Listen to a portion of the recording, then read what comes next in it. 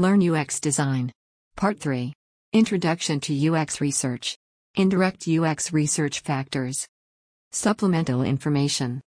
Internal UX Research or UX Agency?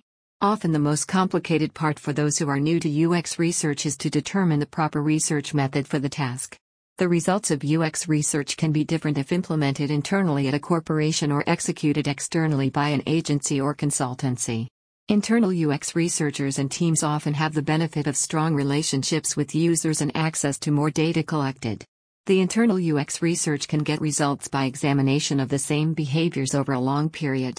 Using long-tail methodologies, like diary studies, and a longitudinal survey by asking the same questions or examining the same behaviors is a good practice.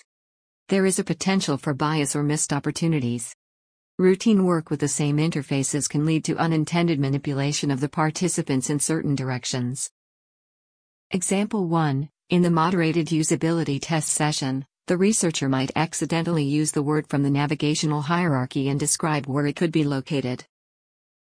Example 2. The researcher can give a priority when crafting test plans, to favor a solution that can be convenient for the design and development teams. A recommended way for nominal bias is the inclusion of another researcher who is unfamiliar with the project, which will help in the identification of a mistake.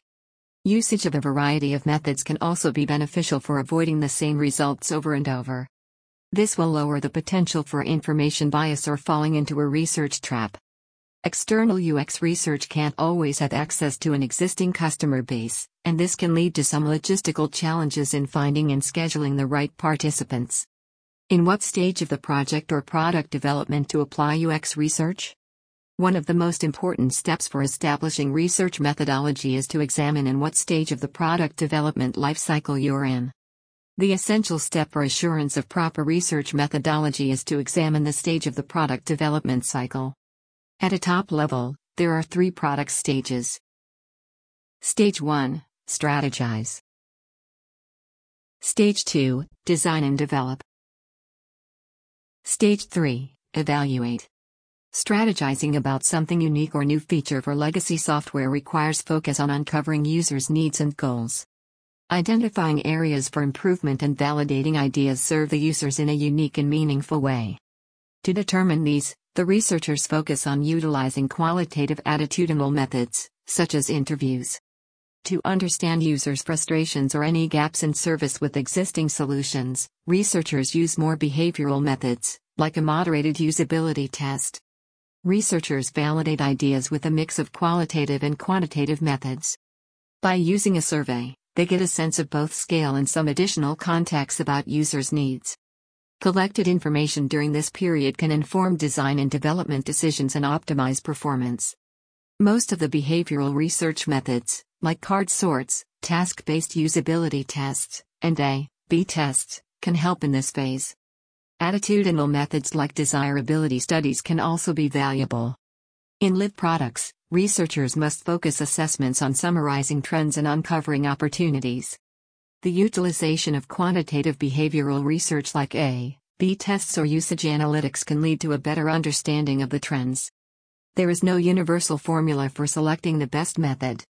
Understanding the stage of product development can help researchers to narrow down goals and time constraints. Research goals. When the high-level product phase is clear, the UX researcher must examine the exact questions for each study. A more specific goal will help to figure out what methodology to employ. A combination of different research methods is beneficial.